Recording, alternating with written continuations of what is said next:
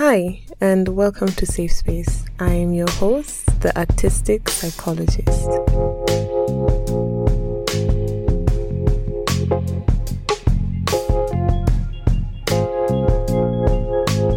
This month, on our platforms on Facebook and Instagram, we're talking about school and some of the ways school can affect our mental health.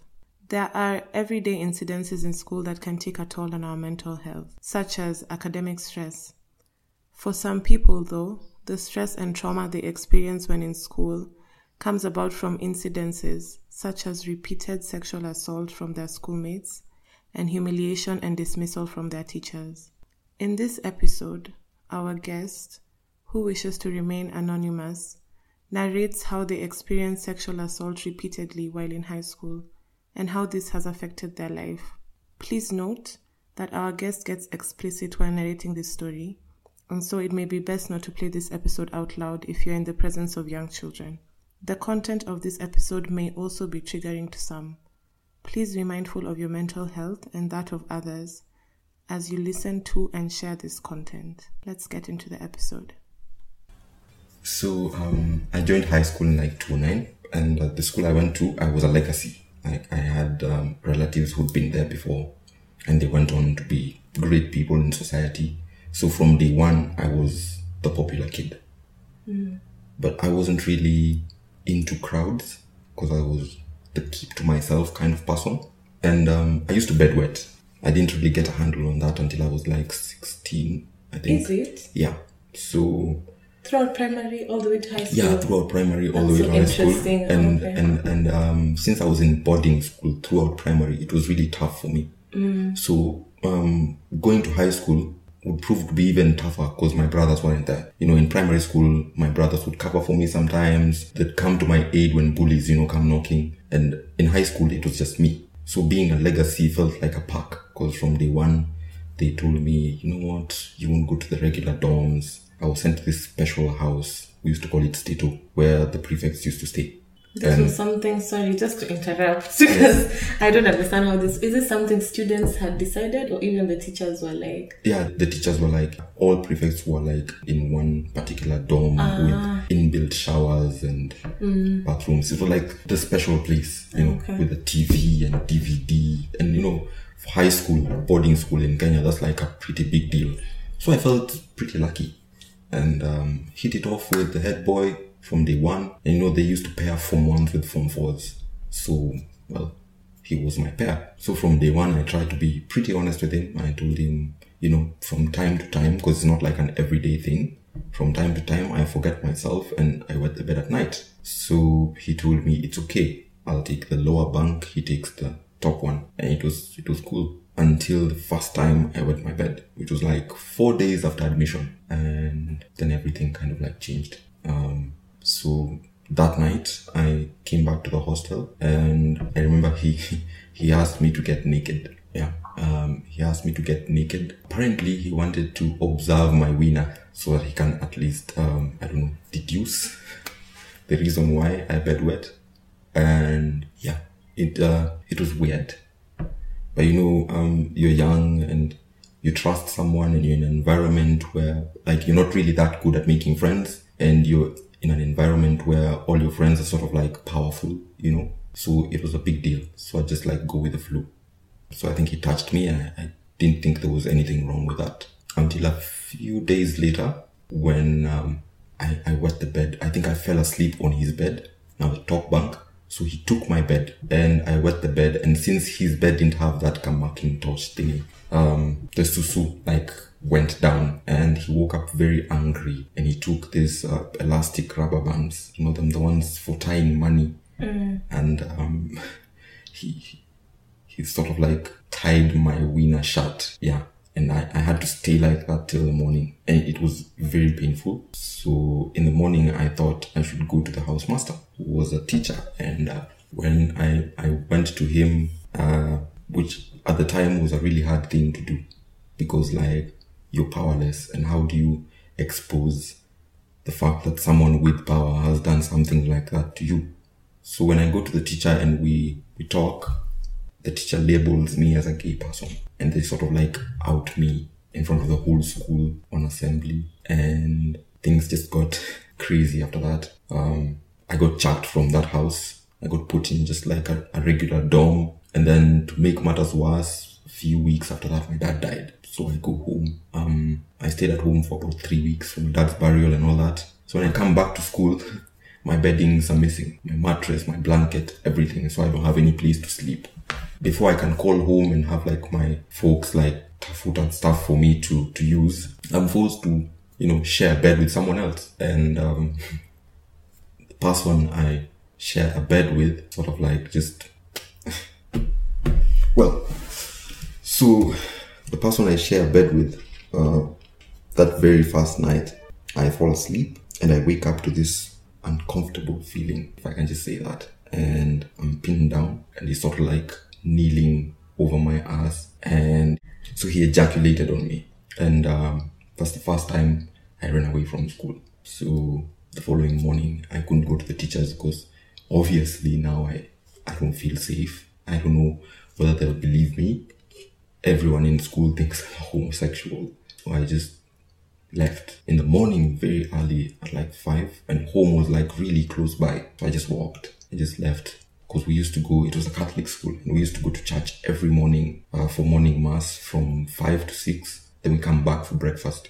So when we were leaving school, going to church, I just took a detour and I went home. And I remember I didn't tell anyone at home what happened. Everyone just sort of like thought I was home for midterms.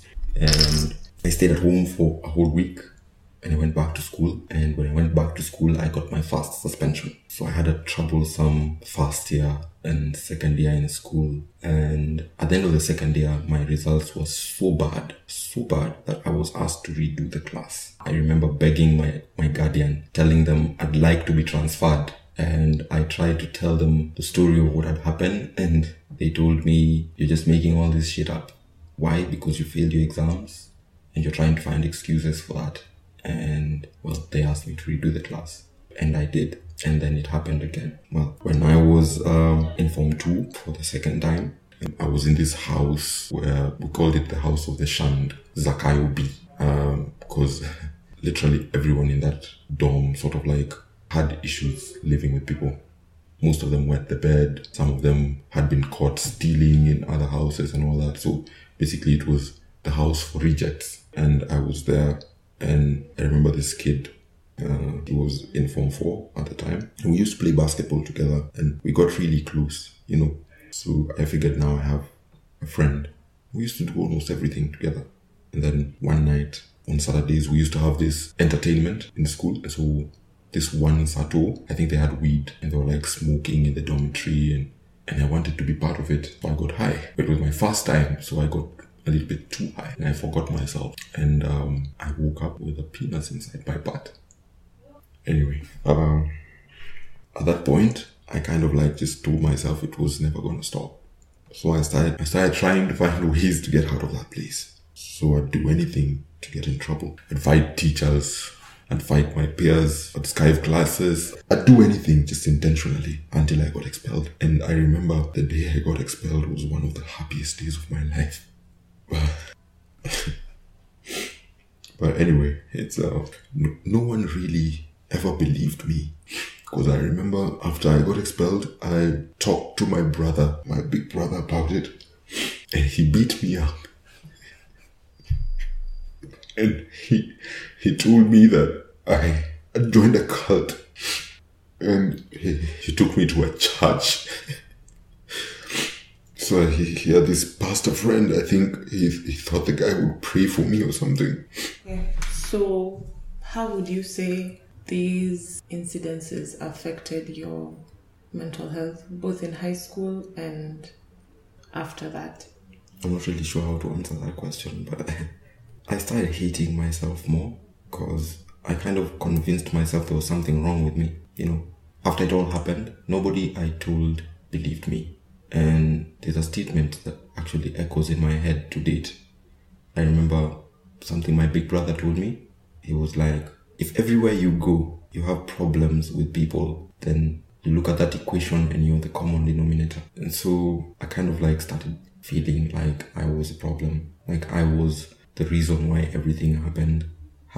And that kind of sent me into a dark place, I don't know whether I can say I was depressed, because I was really not myself. And it affected every aspect of my life. My grades, I used to be into everything, basketball, football, rugby, hockey, music, art. I just kind of went dull, and I started listening to this dark music, gothic rock. I think the appropriate answer is it messed me up. It's just what I can say. It just really messed me up. Yeah. And when all of this began, from then till now, are you able to pinpoint what your lowest point in all of this was, if you had any? I've had a couple, actually. I've tried killing myself 3 times since it happened. The first time I remember was just when I'd learned how to drive. I took someone's car and I just started driving, and somewhere along the road I just thought, what would happen if I just rammed into a tree? And I did it. Nothing happened. The second time was just after I'd done my KCSE. I remember it was 2 or 3 days before the results came out, and I figured if I could just pass my exams, maybe all those people who didn't believe me would, sort of like change. I don't know whether that makes sense. Would sort of like accept me, because I was feeling a lot of rejection. I think I felt like kila mtu alikuwa ameniruka kipetero, And then this wave of anxiety just hit me. And I remember I took dawa, the one for killing rats, and I ingested it, and nothing happened. By some miracle, if I can say. Nothing happened. I didn't get sick. Nothing happened. But by far, my lowest moment came when I was in campus. I was dating someone, and I remember, she got pregnant, and she told me she was pregnant. And at that moment, I remember feeling like I can't go on. Like I'm trapped. Everything is just wrong. And I've never been more convinced that I'm what's wrong with the world than that particular moment. And I tried killing myself. Again, I got wasted, like super wasted. And I went to the rooftop of a 10-story building, and I was gonna throw myself off. Would have succeeded too if she didn't call the cops. And I think that's the moment when I realized I'm at rock bottom, if I can say that. And so I figured I need to clean the slate and try and start over if there was a possibility. So I did that. I packed my bags, I left, and just started from zero again. And where you're at now, would you say that you're in a better space? And if yes, what has helped you at least get to this better space? And if no, where do you think that you're not? Well, there are good days and there are bad days. So it's not really that easy to just say if things are better. Because I was in a situation where I was going through so much hurt. I was going through so much uncertainty. And I had no one to turn to. Because the people I trusted with my life didn't believe me. So I had to find ways to deal with that myself. And that kind of led me to hate. I started hating people. I started distrusting people. I sort of became this bitter person. So where I'm at now, I'm doing a lot of therapy, which is good, I think. So there are more good days than most. But every once in a while, something happens and I feel like shit again, if I can just simplify it. And finally, do you have any safe spaces at the moment? Even if I'm assuming in the past your safe spaces were what you thought were safe spaces, turned out not to be. Well, they're mostly people, so I try not to do that anymore. I do have this one place though. It's a remote kind of high-key place.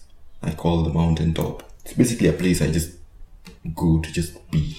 No talking, no thinking. I just be. It's worked so far, so yeah, I think I can count that one. But when I'm not around, or when, I've traveled and I've gone like far, I just drown my feelings in emotions. I discovered this thing where sometimes I just go online and I find music that resonates with how I'm feeling. So I have a playlist for every mood, and it kind of like, it helped. Yeah. So that's that. Oh, and I have you. Would you say music has been part of your healing journey? A lot. Yeah. At some point I was told it's unhealthy. But yeah, music's helped a lot. I compose sometimes. Most of them never see the light of day. But yeah, I write a lot of music. I write a lot of poetry. I listen to a lot of music. Tons of music. I think if they arrested people in this country for illegal downloads, because I troll every website there is. Music has really been a major part of my life. Because, there's a song for every mood. Yeah, and sometimes when you listen to a song that resonates to how you're feeling, you kind of feel like the person who wrote the song was going through the same thing. So it's sort of like sharing without actually talking. And you end up feeling better. It gives you the strength to, take another step, if that makes sense. Yeah, it does. Okay. Thank you for sharing this story with me. I really appreciate it. Sexual assault can happen to anyone, and it can happen anywhere, even some of the places we assume are safe, such as home or school. It's often very difficult for people to open up about being sexually assaulted for various reasons. Survivors get judged, ridiculed, labeled, some are not believed. In many cases, survivors lack that safe space where they can open up and heal. In many cases, we do not receive them with compassion and empathy. Because of our silence, our judgment, and our dismissal, it's easier for sexual assault to thrive. I hope this story has helped you reflect on how we can make things better, because we all can in our little ways. That's all for this episode. If you'd like to share your views or have a chat, you can reach out to me at The Artistic Psychologist, that is all one word, on Instagram and on Facebook. Thanks for listening.